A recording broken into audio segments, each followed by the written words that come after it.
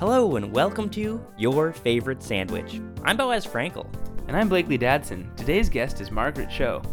She's a hilarious stand-up comedian. What's your favorite sandwich, Margaret? What I like in a sandwich is a Thanksgiving dinner. So it would be probably on rye. You would have turkey and stuffing and maybe cranberry sauce in there.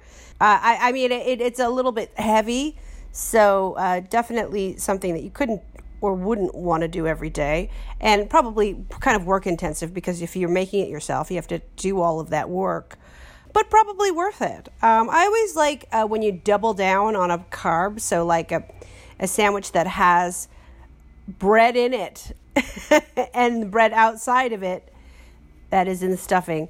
How decadent and great. Thanks, Margaret. Thanks for having me on the show. Today's episode is brought to you by Brownwood Farms. Spice up your favorite sandwich with Brownwood Farms' famous cream mustard.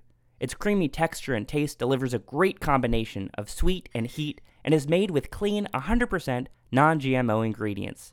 Ask for it at your favorite store or find it at brownwoodfarms.com. Our music is by B.J. Liederman. Bethany Ng is our designer. Our staff photographer is Clay Nowak.